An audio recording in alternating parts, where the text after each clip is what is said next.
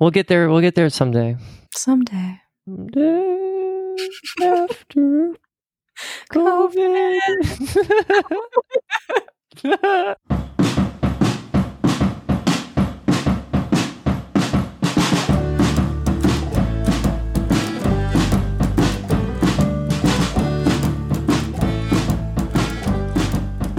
Hi, thank you for joining me.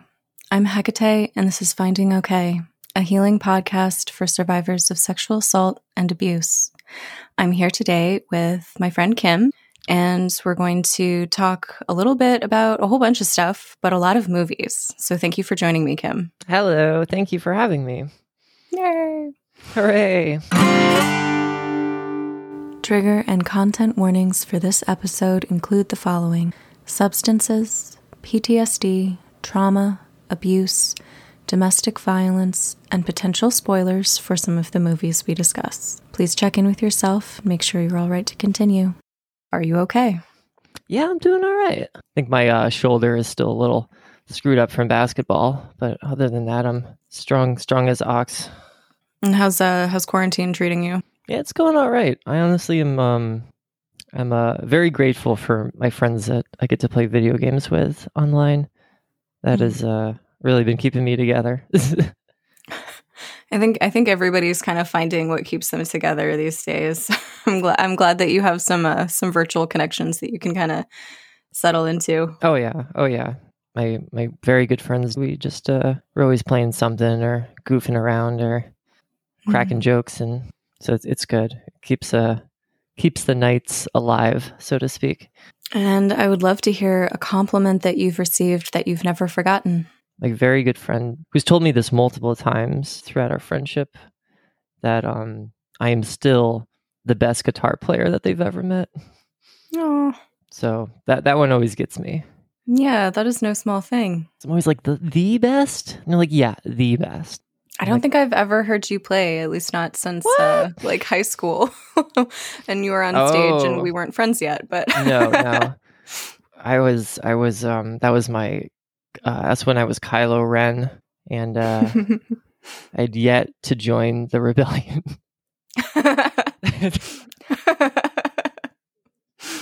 Nice. But yeah, that was I'm actually I think I'm, well, obviously you get better as you get older, but I think I genuinely am a ton better than I used to be, for sure. Oh, what kind of guitar do you play? My baby over here, I got an Epiphone Sheridan 2 electric hollow body with the golden pickups, and it's just a beautiful, beautiful baby. And I also play an Ibanez 7-string when I play death metal. When I'm not playing bluegrass and I need to play death metal, that's what one does, right? I'll jump on over to the 7-string. But I've mostly been playing bluegrass lately, though, and yodeling and bluegrass. Where I've told many of my friends, and they're like, "Kim, are you all right?" And it's like your first question, like, "Are you okay?" Yeah. Oh, you've been sending me yodeling videos in the group chat. Just checking up on you. Making sure everything's going A-okay over there. Is this a yodel for help? Yeah, it was a yodel for help. Oh no. Oh my god. That's my new ABC drama. Yodel for help. It's my new Grey's Anatomy spinoff. It's a yodeling for help. What is your favorite color or your favorite color combination, and what do you associate with it? Okay, I'm sure you could probably guess the primary one, which is black. But I was thinking, like, the color combos, though, is more interesting because, like, I used to wear, like, a lot of black and red. Like, that was, like, my main jam.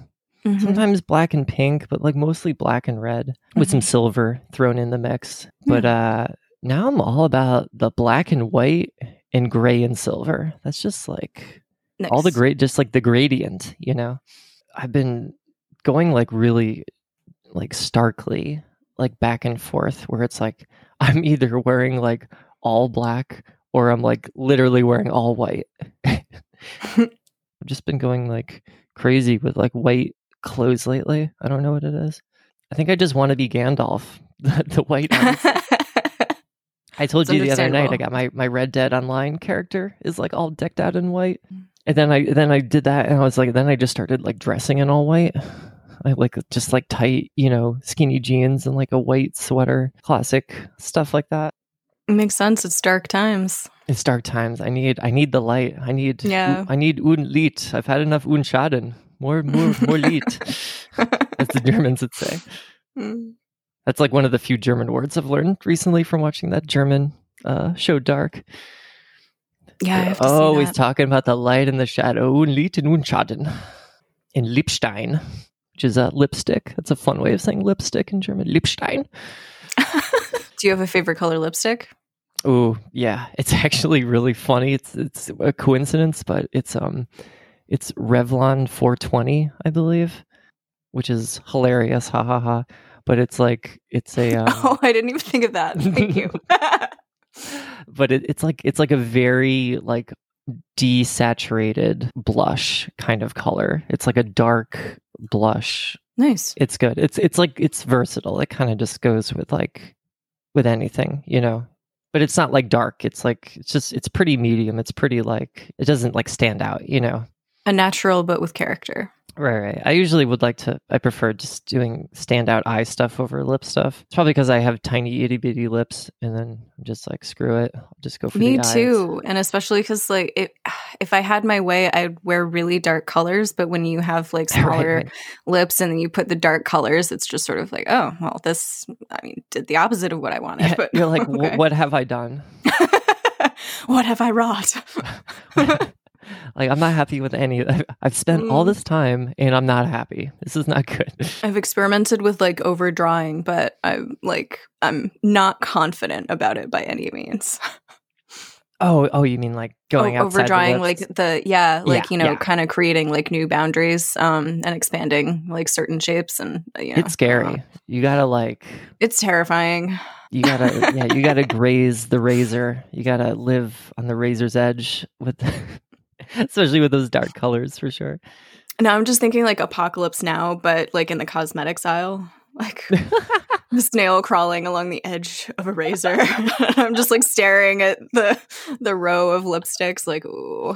Oh, but wait, you said what do you associate the colors with, right? Oh yes, thank you for bringing me back to that. Right. So I think with the black and red, just like quickly, it was more about like power and aggression, like a dominant stance, so to speak.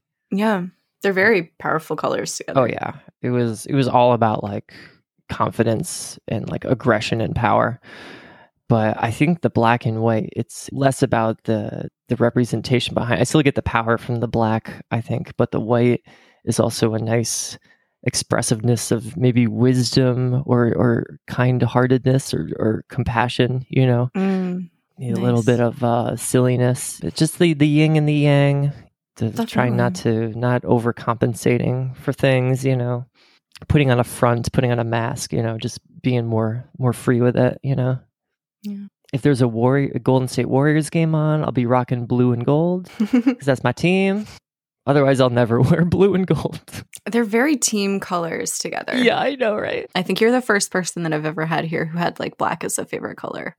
Oh, So really? I definitely appreciate you showing up with that, and actually like the color combination that was specifically me because black is one of my favorite colors, and my favorite combination is like the black and the blue, and that combination is so important to me. And so I, and I also remember like color theory class in art school, and just all the interesting things where everyone would put up, here's my favorite color combination and here's my least favorite color combination. It was unique to every individual, and you saw some very specific combinations that showed up almost exactly in like, this is my favorite, and then right next to it is like, this is my least favorite.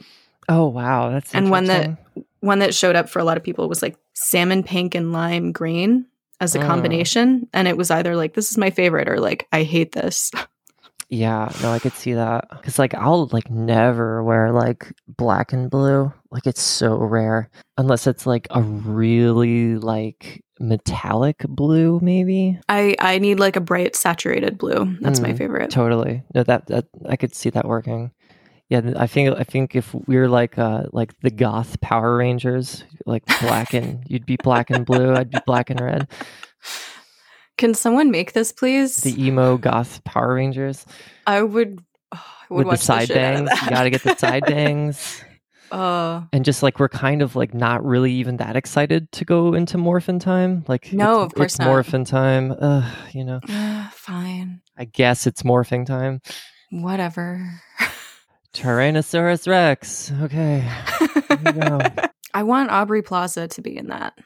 Yeah, if there ever is a goth Power Rangers, Aubrey Plaza is absolutely the Green Ranger, White Ranger, whatever. The leader of the pack, for sure. If I had to summon you in a ritual, what 5 things would I need to place as offerings at each point of the pentagram on the floor? Yeah, I love this question. This is great. Me too. It's my favorite. Slightly different for a morning summoning versus a nighttime summoning. Fair. If it's the only thing that changes in the morning summoning would be a boiling hot cup of coffee with a sugar and half. Or if it was nighttime, a cup of tea with sugar and whole milk. What kind of tea? Ooh, Earl Grey, hot. Nice. Thank you. I've got Earl Grey right now, actually. Or also a large glass filled to the top with ice cubes with cranberry juice, ocean spray cranberry juice. Either 3 of those drinks would work, but that's at the top. There needs to be a beverage. Beverage is very important to me. I don't leave any room without a beverage. Of course, you got giant nug of the green in a and I wrote a quote in a comically large bong. What's your bong's name? Because you had some breakage.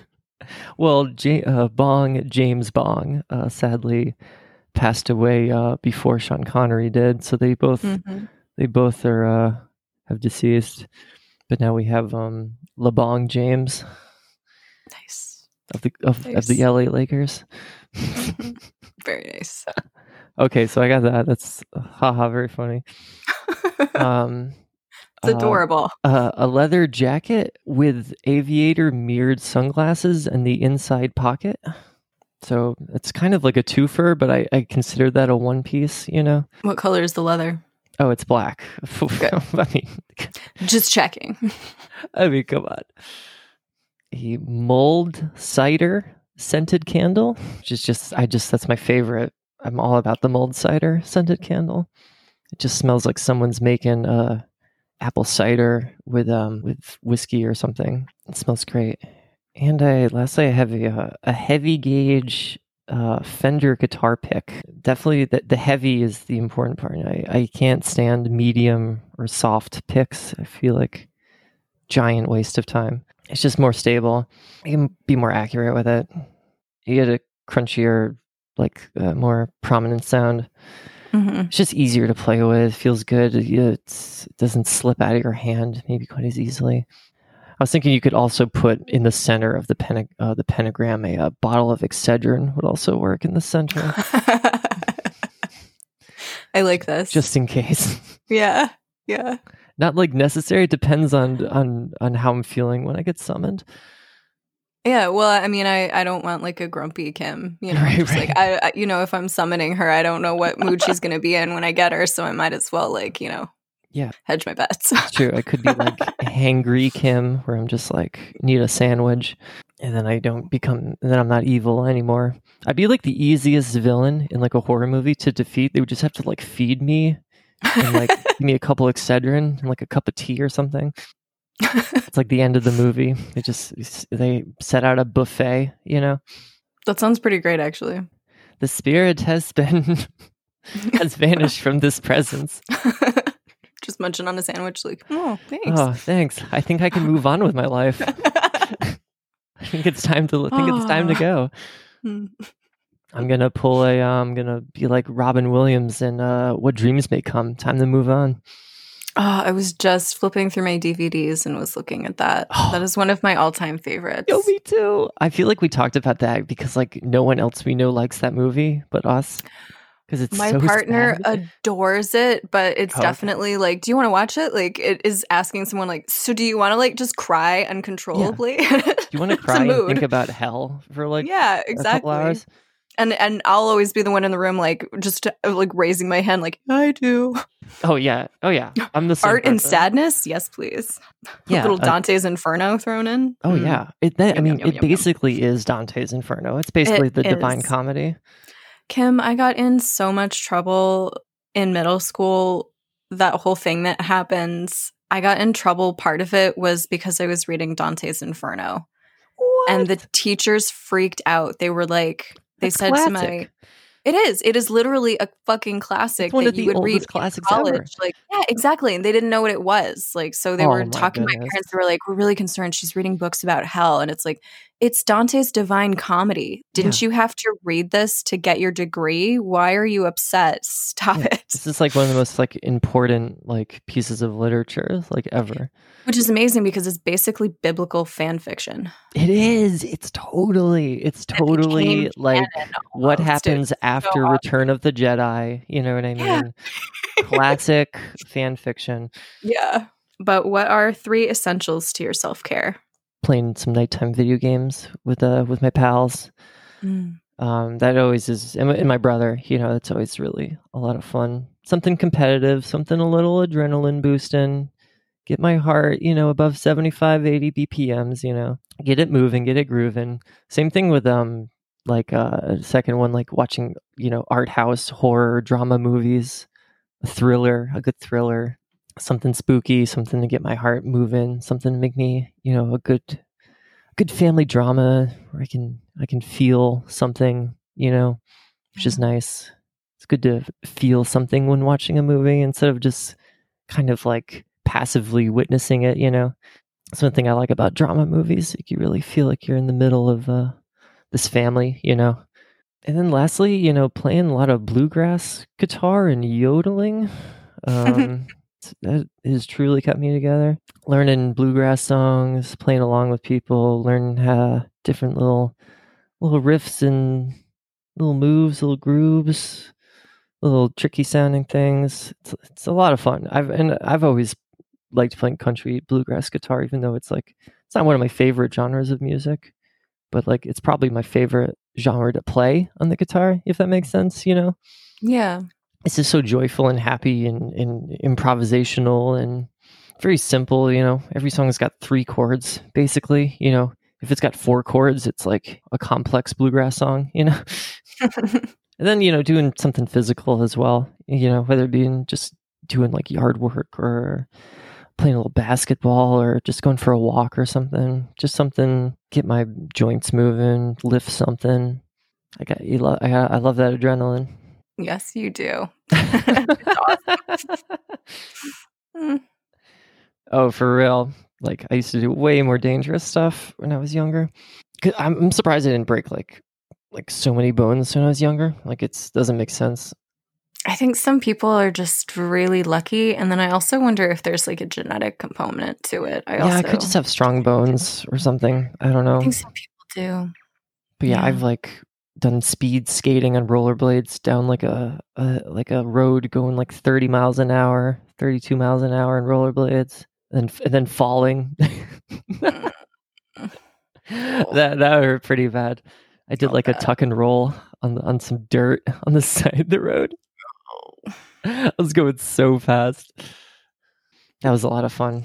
But I got back up and I went back to the top of the hill and I did it before I went home and called it a day. Get some gravel and bedded in some dermis, or I messed up my shoulder pretty good. I landed kind of on it on my first tuck and roll. It could have been a lot worse, so I could have smashed into pavement. I had like no safety gear on or anything, A lot of dangerous activities. I'm better with like managing my adrenaline now than I used to. I used to just partake in more like physically dangerous activities. Now it's more like holodeck, simulated versions like movies and games and something with the thrill, but less of the breaking bones. Oh, so did you finish Twister earlier? Oh no, I paused it. They're running from the F5. Oh, yeah. The Yeah. thrilling conclusion. Exactly. And Yeah. they go to the barn with all the knives and the like Who are these horrible people? thing. I love Who are these people? Love it. It's such like a horror movie like moment, but it's like used for like a laugh. It's like so good. Yeah, that movie finds this really great balance for me between like heart pumping like disaster porn and then just has fun with it at the same time, but finds a nice balance where it's not like too over the top and like the fucking like cow, another cow. Oh yeah, I mean there are moments like that get memed to death, you know, and it's like, yeah, those are very silly and like probably wouldn't happen that way, but like you can't watch movies like that. I think you gotta focus on the heart, you gotta focus on the character, the tone, just the experience of it. Like don't get wrapped up in the minutia of like the physics of this world that the movie takes place in, you know. Gotta find that suspended disbelief. Yeah, my friend does that all the time. It's hard to watch a movie or a show with him because he's just like, I don't understand. Well, what if they did? I'm like, just enjoy the show. Just let it flow over you. Just stop overthinking this. Yeah. Like you're missing the point. Mm-hmm. Like I watched The Lighthouse with him recently. He didn't know what was going on in that movie. I haven't seen it yet, but it looks amazing. Didn't Elliot recommend you The Lighthouse? Yes, and I thought that was so cool that she mentioned it and you mentioned it like independently of each other, like months apart. So I have to watch this movie. Yeah, I just saw it for the second time recently, and woof, it's great. It's by the same guy that did The Witch. Is it really? It's the same director, writer. Yeah. God, I loved The Witch. Yeah, it's Robert Eggers, I think, is his name. It takes place like in the 1800s, I think, at a lighthouse post, like in this little island, you know. And it's an old lighthouse keeper and a new young one, Robert Pattinson and Willem Dafoe. Oh my goodness, it's basically just them. They're like the two characters in the whole movie. And some nice isolation stuff. Oh yeah, it's all black and white. It's all in the old school aspect ratio, the tall aspect ratio they used to make movies in, you know, and which works for lighthouses and tallness and things. True, yeah. That was one thing with Jurassic Park too. Do you know about that? Another movie that we were going to talk about with really? Spielberg chose a taller aspect ratio for Jurassic Park because of the dinosaurs and feeling the scale and the height of everything. Thought it would be better than having a wider picture. Yeah, definitely. No, I didn't know that. That makes a lot of sense. Good call. Oh yeah, it's true. All the newer ones are all widescreen, and it feels apart from like the special effects, like you can also feel like how the taller screen just works so well for that first movie. God, the Jurassic Parks, the special effects still stand up so well. Oh my God, it's insane. Those originals, like I'm blown away by, I mean, considering how easily special effects are dated, especially computer graphic. Oh yeah. Special effects are dated these days. And you just, you wait a couple years and you look back on stuff and you're like, oh, I see it. I don't know. Oh yeah. I still think the new stuff feels dated to me. We're still figuring it out, but like that was, Jurassic Park was like groundbreaking with CGI, and you look back at it and you're like, this is amazing. Well, the thing that they really did in that movie was that he created like his own software, or he had people work. Spielberg, that was like a brand new thing. But the secret to that was that it wasn't all CGI, is that a lot of it was puppetry, machines and stuff, and like practical effects. And then they were so smart. Yeah. And then they like perfectly edited, the CGI in between so it didn't like dominate the scene. And so that the puppetry stuff dominated, and then they would fill in the gaps with the CGI stuff. I love the story with the enormous animatronic T-Rex starting to, in the rain scene, like starting to shudder and shut down, and them having to towel it off. I remember that. I love that. Because it's raining. Yeah. And I mean, like, technology and water does not mix well. So they're just like never babying this thing in between takes. And I do remember that. Yeah, that's right.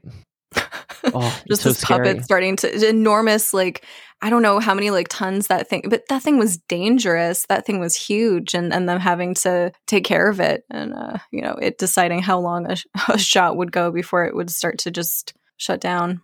I wanted to talk about a couple things with these movies. I wanted to I wanted to specifically talk about the comparisons you could make between Laura Dern's character in Jurassic Park and Helen Hunt in Twister. How similar are those characters in terms of like their background and like the way that people look at them? And like, I think Laura Dern has a little bit of sexism from someone in Jurassic Park. Definitely. Yeah. And what's his name? Old guy, old rich man. Hammond. Thank you. Yeah. Mr. Hubris. He says something about, well, maybe I should go first. And she's like, I oh loved my God, that. are you serious? Yeah. She's like, and her response was beautiful. She was like, oh, look, we can discuss sexism and survival situations when I get back. Yes, it was exquisite. Oh my God. You know what? Like, I'm just way smarter than you. And I don't have time for this crap right now. We literally have monsters chasing us right now. Yeah, she was just didn't even like engage with it. She was just like, fuck this, like, and called it what it was, and then walked out the door to do what she needed to do for everybody. Yeah, that was amazing. I do love her character. And and it was like she was addressed as I love that she wasn't over sexualized. Right. But then she did have to deal with sexism or people kind of looking at her as a woman or pursuing her. There was a little bit of that with Jeff Goldblum's character. What was his name? Oh, Ian or Malcolm. Malcolm. Yeah. Yeah. And the whole thing in the car with the whole chaos theory and him hitting on her. And there was that too. Yeah. I remember that now. Yeah. Helen Hunt's character is I would say probably, I just love her so much in that movie. Just everything. Yeah, I'm so glad to find somebody else that like appreciates her character and also that movie. Oh yeah, Twister's so good. Well, I think there's like these kind of characters in movies. Like, I feel like they're not written enough, or if they are, they're like they don't get the attention they deserve. Yeah, they're not flashy, they're not loud, and they're not what sells.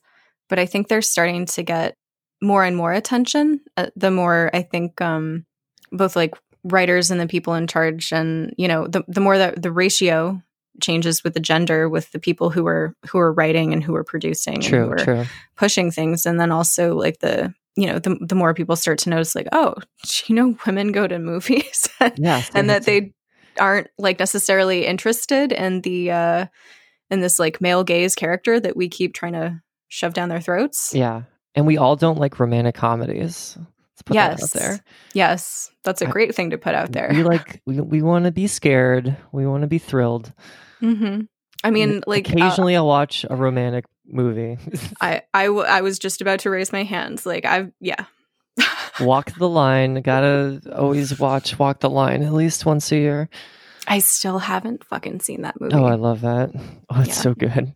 I did see the spoof of it for the first time just a few weeks ago. Right? Yes, I saw Walk Hard. My partner put it on, and I had no idea what. I was like, "What is this?" And he was like, "Have you not?" I was like, "No, I haven't seen any of this." It was so good. Like that's and it's beautiful because it stands alone, which is really impressive for a spoof. You don't want any of this, Dewey. Just get out of here. You don't want any part of it. That was so good. Just get out of here, dude. You don't want anything to do with this. Oh, it's addictive? No, it's not addictive at all. Makes sex great. Get out of here, Dewey. Oh my God. Dewey, I'm so sorry. It wasn't until this moment that I realized how easy it is to accidentally cut someone in half with a machete. Oh my God. Yeah. Jesus. You should see the original Walk the Line. If you ever want to watch it online, let me know. I'll watch the shit out of that movie. That was Reese Witherspoon, wasn't it? Oh yeah. It's I love her. Yeah, me too. Joaquin Phoenix, Reese Witherspoon, great stuff. And you get to learn a little bit about that era, and like, I don't know, just June Carter is just such like a badass in that movie. She just like seems like just so cool. It's a really sweet movie though, but it's a good drama. It's got a lot of great music. It's just like a great movie to watch if you have a subwoofer going, you have a nice sound system. And Joaquin Phoenix is just awesome as Cash, and he does all the Cash singing, and Reese is singing, and they're both just awesome. But yeah, like those kind of characters we were talking about with Helen Hunt in Twister, and and Laura Dern in Jurassic Park. I think like Ellen Ripley could also like is a similar character in that regard. Like it just like favorites. Obviously besides the stuff that you were talking about with the other characters, like their characters at their core, all three of them are very similar, where they're like very good in their field. They're, respected. Yeah. I was going to say that experts in their field. I really love that, showing that that's possible. Yeah. And there's an independence and a passion and a self-assurance that self-assurance and confidence. Like I feel writing self-doubt or self-consciousness has been a part of writing of specifically like men writing women for so long. And and totally. That kind of challenged in some characters has just been so important. Yeah, I think it can show you like what just writing from like a gender neutral perspective can like get you just great stories that aren't worried about all of these other things. Mm-hmm. And just like Alien. Yeah, so apparently when they wrote Alien, they didn't have any of the characters' genders in mind, and they just wrote them as characters, just as performing their roles in the movie, essentially, or whatever they did on the ship, and what happens to them at the end, obviously. Yeah. And and then I think not until like they got to like casting did they really start considering stuff like this. Because the script, if you listen to the script, it's like, yeah, it's they're they're in the future. It's like it's got that Star Trek vibe, except we're not on the Enterprise, we're not on the flagship. This is just like this is like what like Geordie LaForge grew up on, and some trader ships. Or who is it? Was it Geordie or the guy from Enterprise, the ensign from Enterprise? They grew up there was definitely a character from Enterprise that grew up on like a Travis Mayweather. Thank you. Ensign Mayweather, of course. There you go. So. I know, we both know our Star Trek. I know that you know. I never finished Enterprise, so I actually only just tried to get through that series like during quarantine. Oh my fucking god, that's so but my time is running. So I've got faith. Fuck. Oh my god, every Trekkie has such feelings about that intro. Oh yeah. Hey, I got better faith for of the worse. heart. Yeah. Oh my god. Call me crazy, but I got faith of the heart for Captain Archer and his crew. I just loved the first officer, T'Pol. Oh, T'Pol was awesome. I loved her. She was great. Yeah. I love some Vulcan logic. I'm all about the Vulcan peoples. Any Star Trek game I've ever played, I'm always a Vulcan, 100%. I feel like if you were to throw me into that universe, I don't know, I could be like half Klingon, half Vulcan. I was like literally thinking that right now, like, because Klingons know how to have fun, and Vulcans know how to chill. Got that like fierce emotion, and then also just this, that restraint, that logic, that chill, that rational brain. And that's right. Yeah. And we're not talking Worf Klingon. We're talking fun Klingon. Oh, poor Worf. Poor Worf. He's Klingons do not laugh. Like that's all they do. Every other Klingon I've ever met just laughs. Or if you're just going to the wrong parties, because like I love at the end of Deep Space Nine, Worf is just like, yeah, you should go to Minsk. It's really nice in Minsk. And everyone's like, we're not going to Minsk for our vacation, Worf. It's like, of course, that's where Worf enjoys his time. He likes going to Minsk. Of course. That's his paradise. Just like a cold middle of nowhere. Hellish landscape, yeah.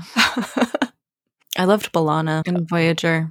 I was in love with B'Elanna. Yeah, she was pretty cool. I loved the women in Voyager. Those women were just so formative for me.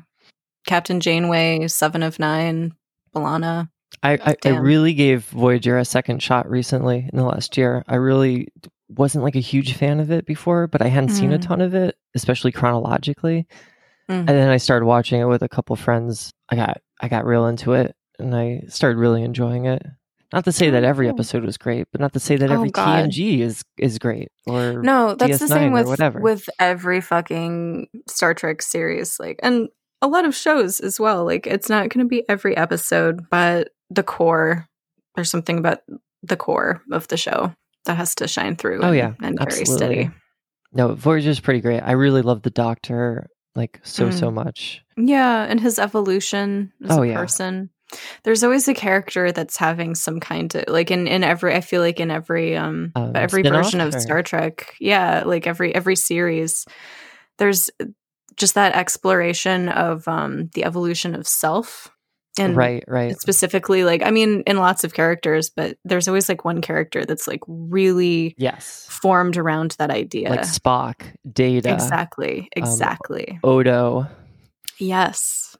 Yeah. And I feel like the Doctor was, and Seven were definitely that. And then they got them together to explore it together. And, That's you know, true. and the Doctor was mentoring her and was like, well, I basically, like, you know, had to figure out who the fuck I was or what the fuck I was. Like, welcome to being a person. Oh my God. Including that like creepy scene where he like tells her to undo her hair and just like wave her head around a little bit. And she's like, am I being attractive? Doctor's like, I guess. I don't know. Yeah, I skipped some weird Doctor 7 stuff when I was rewatching Yeah, there's definitely hilarious. some weird stuff that they did with 7. That, you know, I'm more conscious of now that I'm an adult, but as a child I was like, and if you know how like Rick Berman was like treating, you know, what's her name? Jerry Ryan. Jerry Ryan, yes. Rick Berman like treated her terribly on that show. It was horrible, especially the outfit that they made her wear and the corset and everything. She they had to stop production like every time she had to pee. Yeah, it was really not a good experience for her. Same thing with Terry Farrell from DS9. Terrible. Which character was that was a Jadzia. Just Rick Berman. There's a great documentary on YouTube for anyone that wants to watch it. It's like a half an hour about why Rick Berman like prevented anything like queer from happening in Star Trek for like a long time, and like why he was horrible to all like the female characters on Star Trek. It's like a pretty well documented. It's a good watch. Was the answer just misogyny? A lot of it, yeah, for sure. Yeah, I've never heard of this. Do you know what the name of it is? Yeah, I'm sure I could find it. It's like just why Berman's a dill hole on YouTube. Right. Okay. That's basically what I was going to guess, but... Oh, I found it. It's called Berman Trek Renegade Cut. There you have it. I'll tell you all about that. Smelly Rick Berman. Yeah, wow, my life would have been so different if there had been more queer content on Star Trek. Took them until like Discovery to get anything going. Yeah. With the exceptional occasional like the kiss. Wasn't there a kiss with Jadzia Dax? There was. But then they made it seem like not queer by like making it so like Jadzia was like in a male host. Exactly. And she was in a female host at the time that they were together.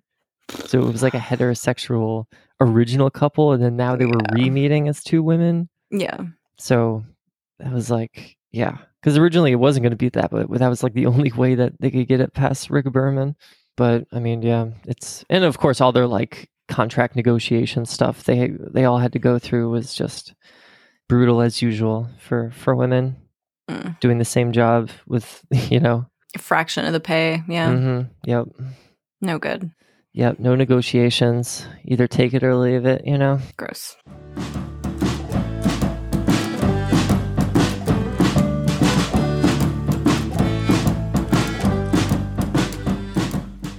But yeah, you know that you and I both, we are the experts of darkness, of dark cinema and story.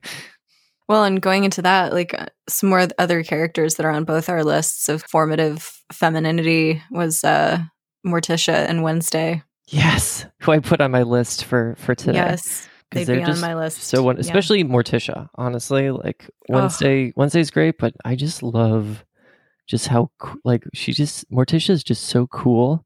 and she's always got that light in front of her eyes traveling wherever she goes. She's always got a perfect horizontal light like across her eyes, like old movies used to do. I've never noticed this. It's true. It does come to mind. It's like literally every shot of both of those movies. They do that. It's incredible. The level of commitment to that like motif is incredible. And I adore the relationship that she has with Gomez. I think that was probably one of like the healthiest relationships I'd ever seen on camera. Like it's so good. It was such a good example. It's so romantic and fun and whimsical, and but it feels very respectful and equal in every there's way. A healthiness to it that you don't think about because you focus on the kinkiness. If you're watching it as like a normal and you're just like, like these people are so wacky. This is so weird and bizarre. Y'all are so weird. He wears a pinstripe suit. That is so crazy. Well, they're so extra. And right, totally. Then you just kind of miss how fucking healthy they are. It's awesome. It's awesome. Oh yeah, that's what I always got out of those movies. It was like, Wednesday is probably the only like most dangerous person in the family, I would argue. Mm-hmm. Agreed. Because she's just like, let's just screw around with some knives and bombs and stuff, and I just want to kill my siblings. Like it'll probably be fine, Yeah. And somehow it always is. Yeah, somehow. And she's very good there's at that safety. sense that she, like there is that like mysterious sense that she understands like the bizarre limits of life and the universe and what will work, won't work, even if you don't. And everything is continuously okay, even though she's doing like really messed up shit. Oh yeah. And so there's this level of control and mystery about her that I love. And I love the stoicism. I was a huge fan of the stoicism because I was always very flat-faced as a child. Like I was just naturally very stoic because I was feeling so much. Mm-hmm. The face I showed to the world was very stony. Seeing that in another character was just so important.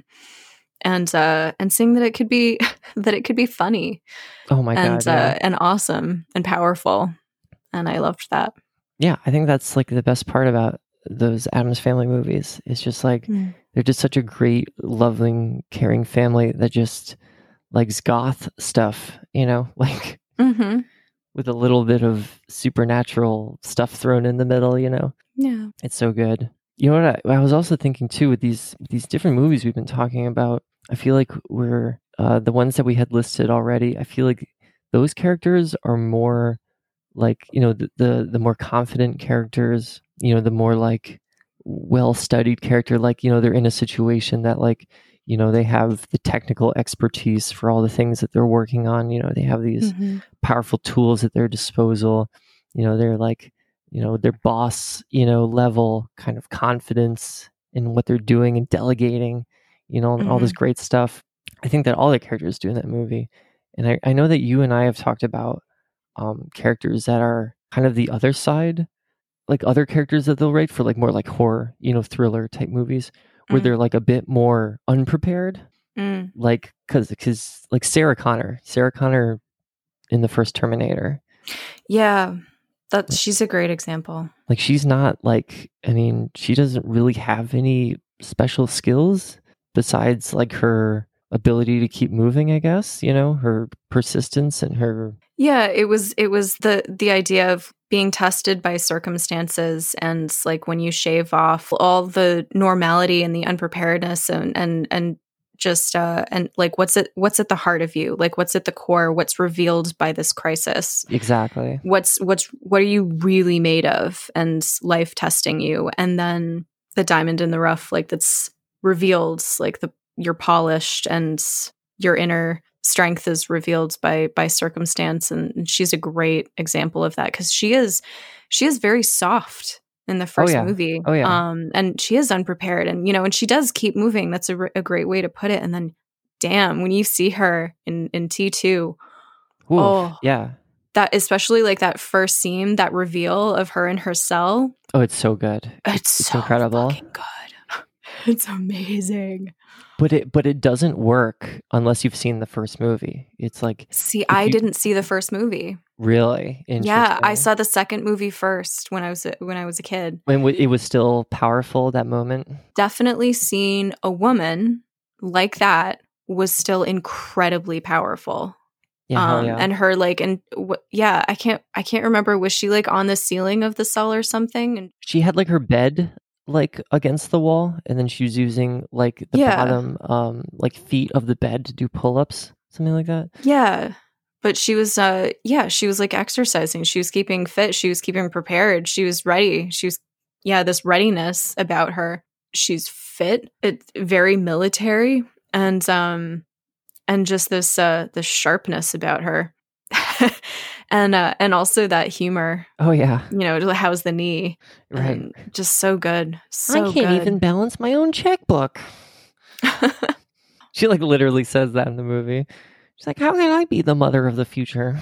Mm-hmm. I can't even balance my checkbook. Yeah, next movie, and she's like, oh, let's go get my guns. Yeah, I need lots of weapons, right? Mm-hmm. Don't worry, I have them stashed across the country strategically. Exactly. Yeah. I don't even think those were hers. I think she was just like, I need your stuff. He's like, are you serious? And she's like, yeah.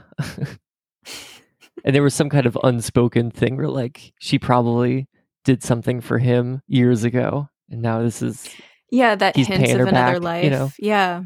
They never said any of that in the movie, but there's this kind of like this body language thing going on, and the way she's talking kind of like infers that, because they have a past, that they're friends. So I love stuff like that. But yeah, I feel like those kind of characters, like besides honestly Sarah Connor, because so many people love Sarah Connor, but mostly they're thinking of T2 Sarah Connor, when people are talking about her. But like the characters that like are like T1 Sarah Connor, the characters, like Jodie Foster in Panic Room, or Sandra Bullock in Gravity, these characters that are very smart characters, but they're incredibly emotionally not ready for this intense experience that they're in.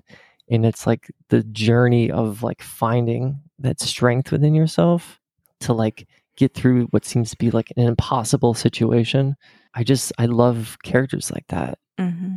And of course, like Wendy Torrance from The Shining, like I find her to be similar to T1 Sarah Connor. Like I don't really see like a huge difference between those two characters. Agreed. Like she's not built in like a badass, she's just trying to be a good person, basically. Yeah, I mean, just very normal person, and there isn't that confidence. There's just dealing with the hand that you're dealt as best you can as it happens, and it's happening really fast, and you're watching this person adjust. And and definitely in certain situations where like if you don't adjust, you die. Yeah, that adapt or perish kind of thing. Exactly. And watching them take form and watching like that inner strength emerge that they didn't even know they had. And that's really powerful. Right. Yeah, and I think Wendy Torrance is a really beautiful example of that. And people she is a character that is not appreciated. No, and this is why I thought it would be important to talk about that, because it's not just her. There's so many wonderful characters that are very similar to her, that are like incredibly inspiring heroes, even if they're not like the Uma Thurman and Kill Bill type of hero, or like the Carrie Fisher as Princess Leia Organa, character, very confident, large and in charge, characters that are also showing fun. Up prepared. Yeah. And those are also great, because then those characters usually have to deal with a great weakness that is that is truly hindering them. And, you can have the other side of the story too. And I can think it can be just as powerful to have a story of someone finding strength and getting over weakness versus like someone that already is strong and having to overcome some other weakness, within themselves, or an outside problem that's happening. They could be just a nice character too, and there's just a bunch of crap happening to them. That happens a lot as well. Yeah. Sometimes they don't have a problem, or maybe there's like a little relationship issue going on, like a little drama maybe, but that is resolved, like in Panic Room. That's like a pretty good example. It's kind of like a little bit of a fractured relationship with her and her daughter. By the end, it ends just how the movie begins on the park bench, where they're just looking for apartments, and you can tell that things have changed, and the relationship, it's a slightly different, body language and facial expressions, and it's very subtle, but it is a nice ending. Yeah, I don't remember the ending. I have to rewatch that. It's good. Been ages since I've seen Panic Room. I remember loving it. I think it just keeps your heart pounding. It's incredible. It's such a great adrenaline movie, but it has a lot of heart. It's really a wonderful story of family, and doing something that like Sarah Connor would do, finding that strength that you maybe didn't want to find because you want to be a kind person. I think that should be really applauded, because I had like a pretty terrible relationship like over a decade ago. It was like a 2-year relationship, and it was nice at first, but it got really worse over time. And she was very verbally abusive, and sometimes she kicked me in the shins a couple times. She had violent like outbursts where she would throw all the stuff off the shelves of the wall and start breaking stuff. Really scary stuff. So I'm sorry. It's okay. I'm finding okay. I'm doing all right. And credits. No, I got the titular line on your podcast. But that's one thing I think I really love about stories like The Shining, and stories like T1, The Terminator, and stories like Panic Room, and even Gravity. It's just these kind of non Robin Hood type characters for women. These characters that didn't want to be a hero. They weren't interested. They wanted to. They're just kind people, and they don't want to not be kind, and they're being forced to deal with an entity or a person or a monster that's unable to reciprocate anything. And I feel like that's hard for people to do. And I think The Shining does that so well, because Jack is so mean to Wendy in that movie. He's awful. It's often like the abusive like undercurrent in that movie is often overshadowed by the fact that there are ghosts. I hate it when people miss the part of that movie. Yes. I loved rewatching it with you. And it just really gave me a whole new appreciation. Because I was like, oh yeah, I've watched it. Like I remember it. And rewatching it and reframing it, it's such a powerful movie. Yeah, and like I don't even care like if Kubrick like intended it the way that like I saw it. It really is just like a perfectly made thriller drama about a family that's falling apart, And just like most really great horror movies, like, the supernatural entity isn't the point of the movie. It's a reflection of these human experiences that everyone experiences, or not everyone, but just real people experience in their lives. Yeah, it's a great mix of the paranormal or like the supernatural and the psychological, I'll say. Exactly. It's a wonderful poetic way to express terror or uncertainty or just, any of those kind of raw emotions you'll get with, real life terrible situations. And it's like, those are my favorite kind of horror movies, kind of like more literal horror movies, like Friday the 13th and stuff like that. Like those are fun. I still have fun watching. Yeah, they're fun. They don't get me though. I love when there's that nice mix of the horror of what's within paired with like the horror of something external. Exactly. And there's like a really beautiful balance that can be struck, and I think Shining is a great example of that. Oh yeah, because like you and I both talked to people that are like, oh, it's like a very simple haunted it's a ghost, hotel story, and it's ghosts like in hotel rooms. Like you don't think Jack like drinking again has any importance to the story? That's when everything goes off the rails. It's that choice of sitting down at that bar and accepting that drink. And he becomes a different person. He starts talking differently.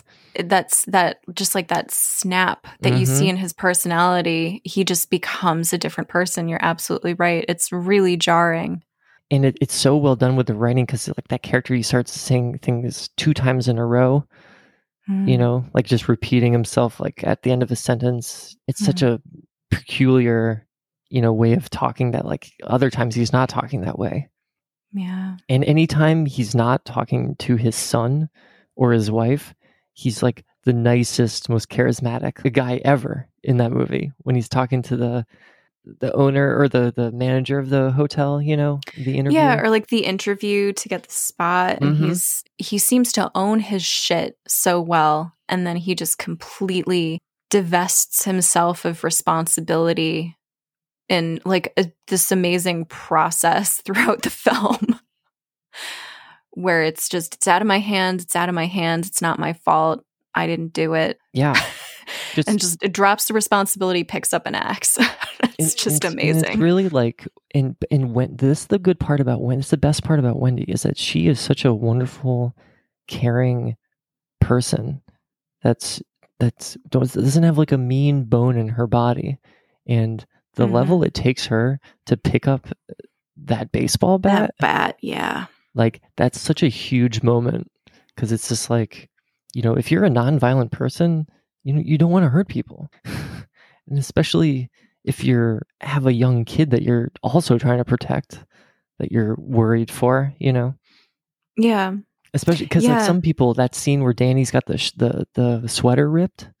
Yes. And he comes in and it's like, and everyone's like, oh, who did it? Was it the ghost, or was it Jack, or was it? And it's like, it doesn't matter. It almost doesn't matter. Yeah. It doesn't matter, because metaphorically speaking, it's Jack, and you know it. Because that's the symbolism of the movie. It's like, it's just this family. It's just like this, it's all Jack. Yeah, I love that scene with the bat. That was perfect. And I think a lot of people like miss the power of that scene of her picking up a weapon and defending herself and defending her child against this person who is the person that she loves, that she trusts, and that she excuses behavior and she stands by him, even, you know, just everything, like all the emotional weight, the history, everything, that she picks up the bat.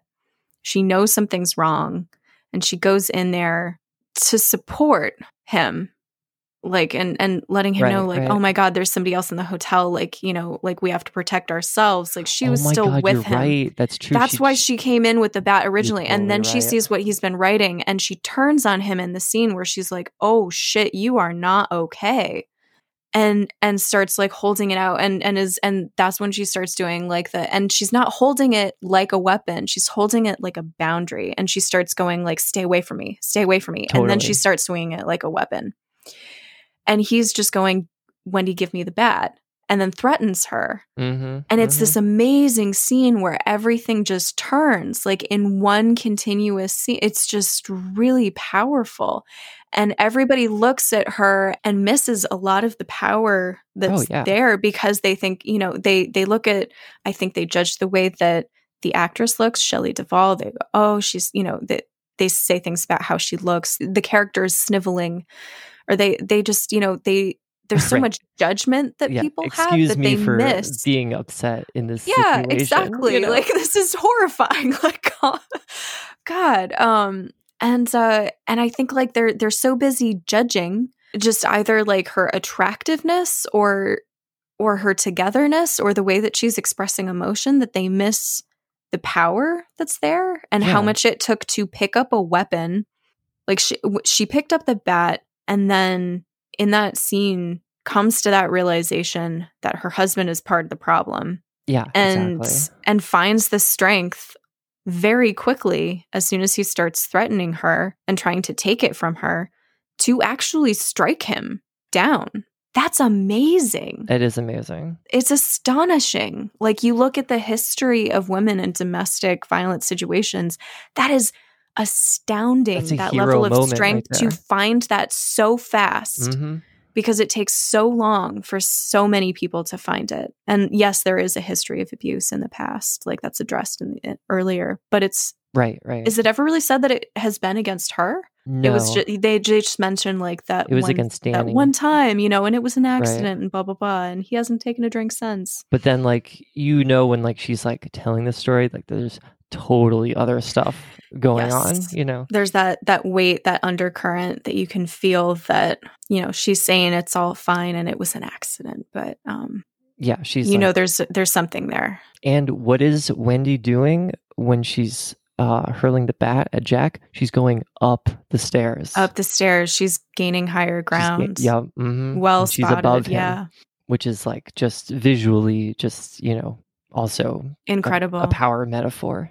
But she doesn't want to, and that's what makes it so Yes, powerful. right. Because she's almost like crawling backwards, like, and he's so predatory in the way that Oh, he's yeah. coming towards her. His arms are like You still, like wide, yeah, you know. and his posture, it feels like Mhm. stalking, and so he's like stalking her up the stairs, and she doesn't want to be gaining this higher ground, like she's like almost rejecting it the entire way. Right.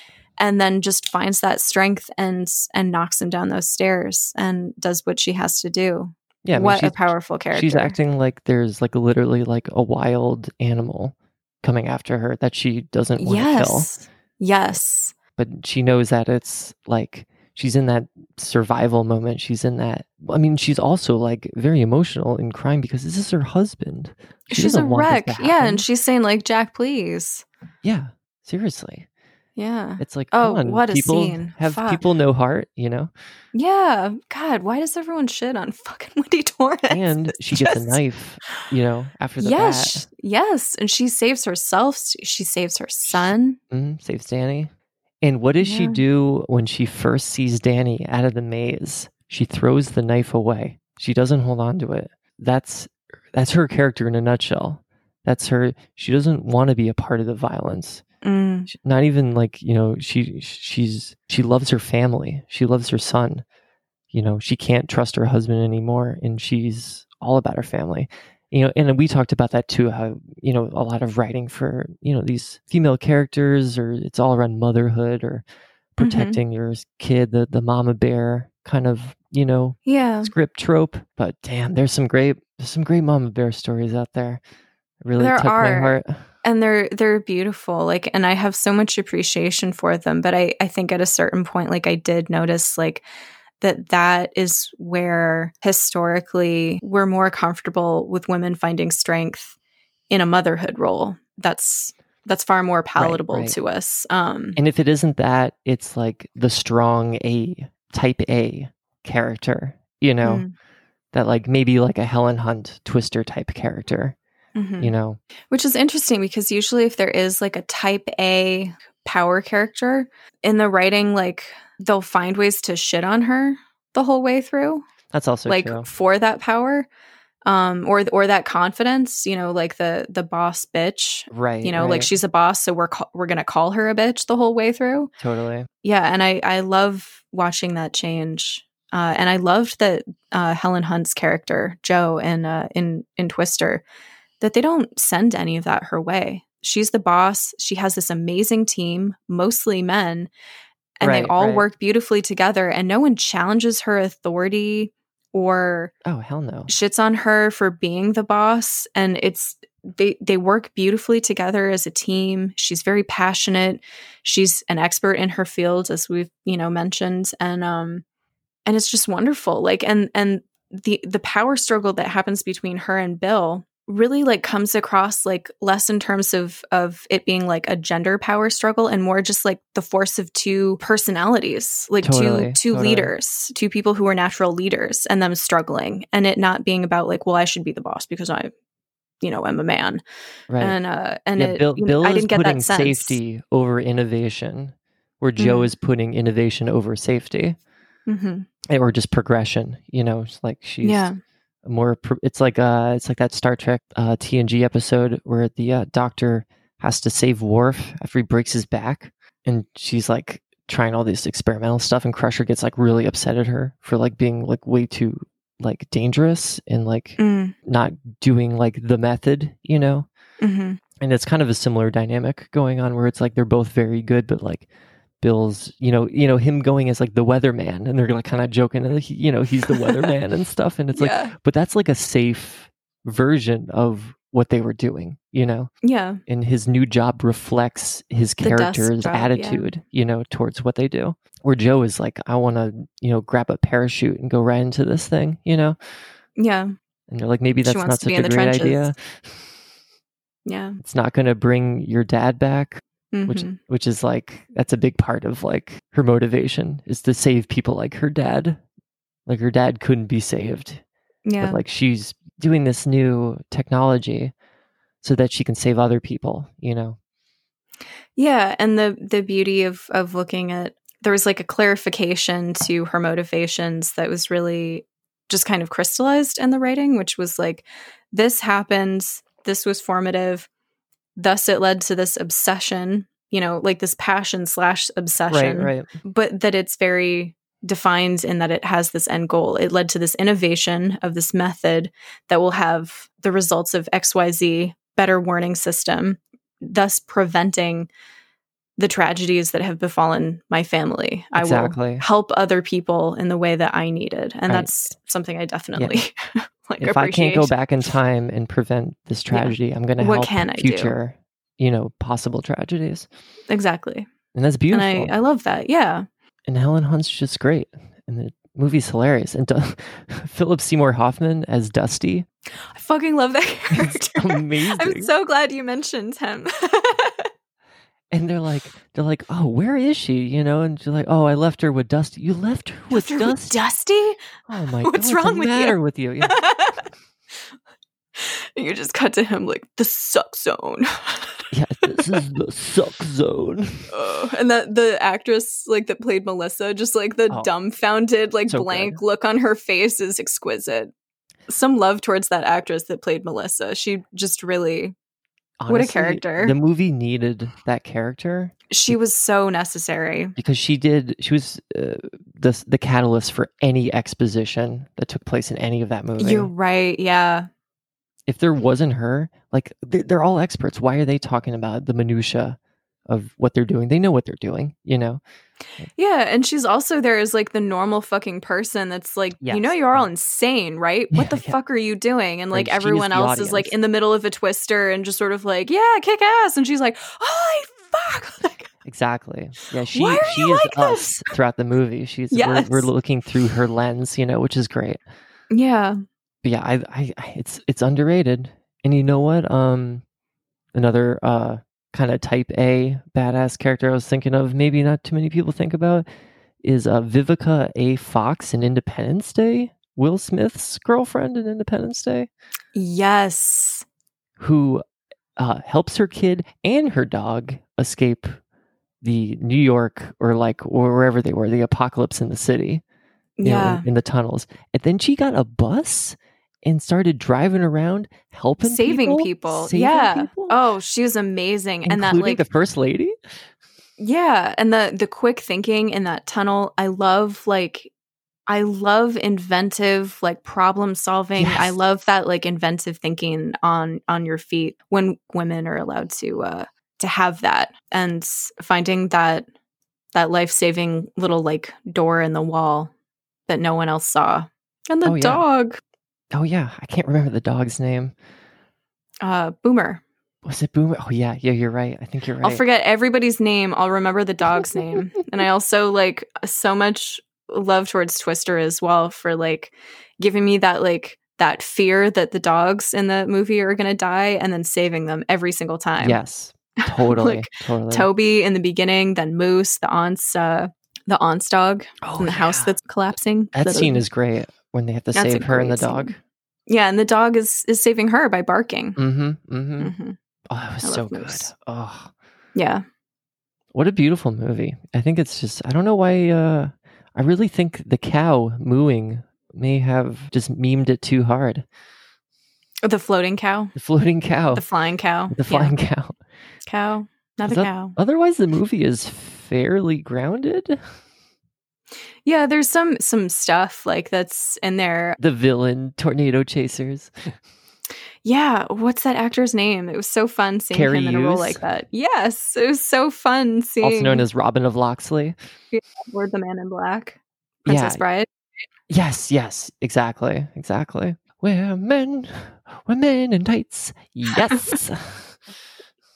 See, I grew up with Princess Bride. Oh, okay. I only saw I definitely grew up with Men in Tights. Yeah, like I only saw that when I went to a friend's house because it was like far too bawdy for my house. Oh, I love that movie. That's good. That's a gem.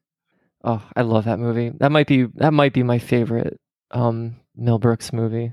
It's not a popular choice, but it's so silly. Mine's Young Frankenstein. Oh, that one's really great. That one's wonderful. That's my gold.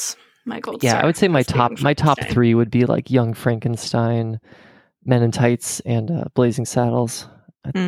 What was the movie I was recommending Practical Magic. Oh yeah, I couldn't find it anywhere besides HBO Max, but I'll check it out soon. I might have to lend it to you because it's one of my absolute favorites. Yeah, Sandra you got Bullock, it on DVD?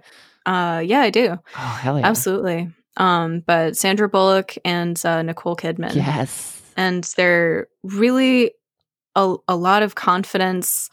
And also just like the exploration of tradition, of identity, of being other, and also of being like fated. I love it.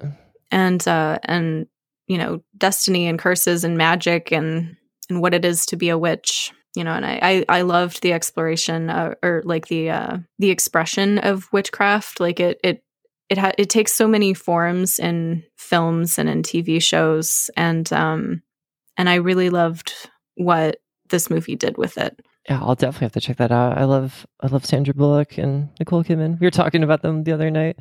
Yeah. Well, and there's an abusive ex in this movie, so that's a big plot point. Is the abusive man, and that's Nicole Kidman. You know, that's awesome. And sisterhood and everything. It's very powerful and really wonderful. And I just adore it. It has such a spot in my heart. Yeah, I'll like drive it over to you sometime. Hell yeah. We'll have a DVD swap. I'll give you some gems. That sounds good. Yeah. You know what I was thinking of the other night too? How Panic Room and Die Hard are very similar movies, but just like completely differently made, you know? Yeah. Even down to the scene where she breaks the mirror in the bathroom and there's glass all over the ground and she walks over the ground with the glass on her bare feet. It's like literally like the same scene as Die Hard. And they're trying to break into the safe, you know? Yeah. Try to steal the money and they're in this place and they're barricaded and there's someone on the inside and they gotta take him out from the it's so similar. Strategy and I'll take Panic Room over Die Hard though. That's my hot take. Die Hard is my Christmas movie with my partner. We watched that. Like it's my favorite one because like nobody realizes it's a holiday film, but it is. Oh, totally. And so it's my favorite holiday film because it is, but it isn't. Like I'm not all about like I'm not really. The only reason I celebrate Christmas is because I grew up celebrating Christmas. I'm not Christian, so. Sure, same. If I can find a sweet holiday movie that isn't shoving Santa down my throat, like that sounds great to me. Yeah, I watch Jingle All the Way with my brother every year. That's our Christmas movie. What's that? It's with Arnold Schwarzenegger and Sinbad trying to find the Turbo Man action figure for their kids for Christmas. Oh, okay. It's like Looney Tunes, like slapstick. Yeah, Schwarzenegger did some interesting goofy shit, and I love that he did. Did you ever see Eraser? Eraserhead? No, just Eraser. But Arnold Schwarzenegger in Eraser with Vanessa Williams. Oh, I did see that. It's been a long time since I've seen that. I love that movie, and that's another great. Like I also appreciate that character, Vanessa Williams, in that movie. I loved her in that. She was so beautiful and so powerful, and she was so she's the witness that, you know, the like arms dealers and like shitty people don't want her to testify, and she's just like altruism. She wants to do the right thing. She found out her employers weren't playing by the rules. They were doing some dirty stuff like under the table, and she's like, I'm gonna fix this, I'm gonna do the right thing, and all innocent, and like walks into just absolute hell and just blows up her life. No one explains oh my god what she was getting into, and he's assigned to protect her. Oh my goodness. And it is like her entering the situation like, you know, wide-eyed and innocent basically, and then being tested by circumstance and finding strength. And I love that. And I just love her in that movie. That's She's awesome. a great female character as well. I'm so glad that you mentioned Arnold Schwarzenegger so I could remember Vanessa. You can remember Williams. this movie, right? Yeah, this is like a really weird game of 6 degrees, but it keeps happening. But I love that. Yeah. What else Yeah, are but we- who else should we talk about? Oh yeah, we got to talk about What Lies Beneath, because that was like, you recommended I watch that, and I watched it alone, and it was so scary and so good, and it was terrifying to go to the bathroom after watching that movie. Oh, you're welcome. So thank you for that. That was a Yes. wonderful experience. Oh, you're welcome. Yeah. I was just Bathtubs. There's something constantly- about like me and bathtubs. Like I keep recommending like really scary horror movies that just like will fuck up baths for everybody forever. That's what I want to do. You is have just shown fuck me up the some bathtub. creepy bathtub movies. It's true. Oh, Hey, if you're looking for really creepy bath time horror movies, I know the right person to go to. Oh my, yeah, what was it? The Changeling? That's the other. there's a that's ghost in the bathtub The in that wonderful one. bathtub ghost story. Oh my god, that Yeah. movie messed me up. Good. That movie got me. That movie really It's got me. good. It's just got what you need and like before special effects, and it did it really, really well. You had me like yelling at your TV at your house. It was like, I was like upset. I was like, get out. I was like screaming. I was like, why are you still here? Yeah. Why would you stay in this house? You have no obligation to solve this mystery. Mm-hmm. I think that's what the the tragedy that the movie opens with does, is create that sense of emotional obligation Right, totally. to a child in distress. Oh, that movie is so scary. It's so It good. is. It's really well done. Oh, that haunting like child voice. Oh, yeah. And also talk about like the ball coming down the stairs. Oh my god. And then like the woman, when she's Yeah. talking, she's in the middle of her sentence and then she just like slams back into the wall like right. with this look of just like pure terror and shock, and the wheelchair is like on the landing. Oh god. That oh, gets me God. every fucking time. Ooh, I'm like actually getting goosebumps right now thinking about this. That's what I'm here for. Oh my god. Yeah, that is so It's creepy. a great movie. It's a great movie. Oh, but you were talking about What Lies Beneath. Oh yeah, but then I was just thinking of the ball with the Shining and then the Changeling, and they both have the ball thing going on. Yeah. And I saw a trailer for that movie that you watched recently, His House, Yeah. and there's like part of that trailer is like a ball rolling down the floor. Mm-hmm. I was like, oh my god, if that's not an obvious, Yeah. That was an interesting one that was recommended to me by the British friend that I mentioned in the Stop Shitting on Yourself episode. Oh, okay. She said that was really good. And It looks so scary.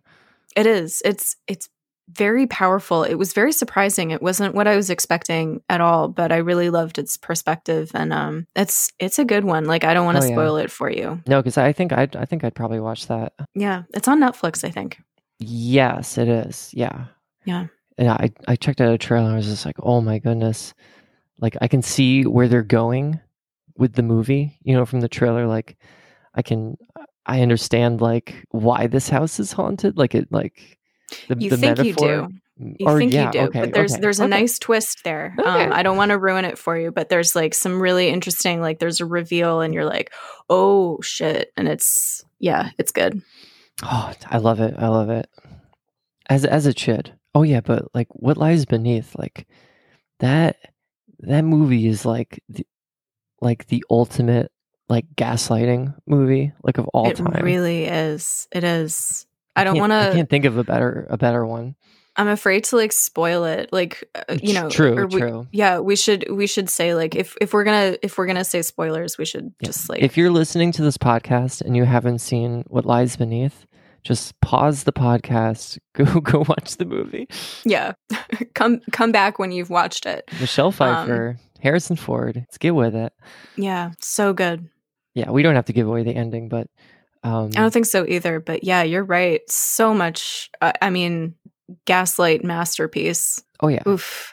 I mean, the audience included, which I think is brilliant with that movie. Like, you feel like you're losing your mind watching the movie. Yeah. Like, And, what is happening? And like, you think you do, and then, oh my God. right, yeah, I right. loved you texting like in the middle of watching it, and just being, it just I was getting periodic texts just being like, oh my gosh, like, this is happening and this is happening, like, oh, and then you were like, what the fuck? What is going on? Yeah, I'm like that was making all good. these connections, and I'm like, oh, wait a minute. Yeah, that movie will mess you up for sure. In a good way, though. And I mean, I like, think so. again, a woman who found her strength. She's definitely like, they touch on that, like, kind of, and also like the mental, emotional fragility of, like the woman that's soft in the head. Oh, her, like empty nest syndrome. And oh, she had Totally. kind of like a breakdown that's alluded to, and she crashed her car, and and she's just a little sensitive, and maybe this is all in her head, and definitely like they poke that tender spot and exploit it, and Oh yeah. and then she has faith in what she's experiencing, which is so important. Absolutely. And holds like the whole movie together is just her having faith, like there's something, and she says it, like, there's something happening in this house, whether you like it or not. And that is, oh my God, that's such a trope of why, like, Yeah. there's always like the woman that's like, there's something happening in this house. And then like her husband is always like, no, Right. Yeah. you're fucking crazy. It's not. True. There's like ghosts throwing shit through the kitchen. He's like, no, I don't see it. It was like in like The Others. The guy's like, I don't know. Yeah. Like, are you serious? I don't You didn't think see this table flop around? Mm-hmm. We're leaving now. Yeah. Yeah, definitely like that. But That like, line with yeah. women's experience and it being questioned is that is such a reoccurring theme with with the supernatural. And like What Lies Beneath, like in The Changeling, are oddly similar movies in many ways. Not bathtub excluded, Bathtubs aside, yeah. Bathtubs aside, right? There's that whole like mystery solving thing and people not believing you and investigating further, and in Changeling, it was like his reflection upon his own life, Whereas I don't want to give What Lies Beneath away. You gotta just it's great. Yeah. Any of these movies we talked about tonight are all just 5-star movies. Worth a watch, yeah. I think people frown upon horror movies too quickly, and they don't give them a chance because they are thinking about like jump scares or not being able to sleep that night through something spooky that they saw. And it's like, I don't know. It's like, I guess you have to kind of like spooky stuff, and you kind of maybe want a good cry, maybe. Yeah. I don't know. Maybe some people just don't like doing that voluntarily. Yeah, there's a lot of richness there, and I think it's I like the way Elliot talks about things as medicine, finding medicine in things. Totally. And I think for some people maybe they're not going to find as much medicine in horror movies, but certainly I think the three of us definitely do find a lot of medicine in there. Yeah, I'd say so, for sure. Awesome. Well, thank you so much for coming. Thank you for having me. I had a great time. This was so much fun. I love talking movies with you. I love talking stories and art with you. I think you're in it. You're really engaging when you talk about it. You're very like, we share the movie language. We know the stuff we're talking about. We love metaphor and symbolism in movies. We like finding the heart of a movie, and we'll keep coming back with some new suggestions. I love it. Thank you so much for coming. Yeah, thank you again. This was great. I had an awesome time. Always awesome hanging out with you and just shooting the breeze. I can't wait till we can do it in person again someday. I know. No, I miss hanging out with you and just actually being able to chill. We'll get there someday. Someday. After COVID. Perfect. Thank you so much for listening. More chats with Kim are on the way. Please write in with feedback, listener questions, or episode requests to podcast.findingok@gmail.com. Let me know if you're interested in joining me on the show. I would love to have you.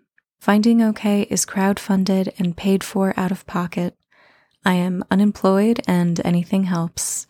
You are the ones helping me make this happen. Thank you. A link to the GoFundMe can be found on the brand new podcast website, www.finding-ok.com. And I post links routinely on my Facebook page. I also post relevant articles, art, memes, and resources daily. Feel free to friend me. Hecate F-O-K, Hecate F.O-K-A-Y. You can also find me on Instagram. I have created a private Finding OK Facebook group for survivors.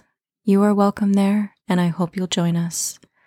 Please take a minute to rate and review the podcast to help me reach more listeners. Reviews are featured on the new website, and you get a shout out on the next episode.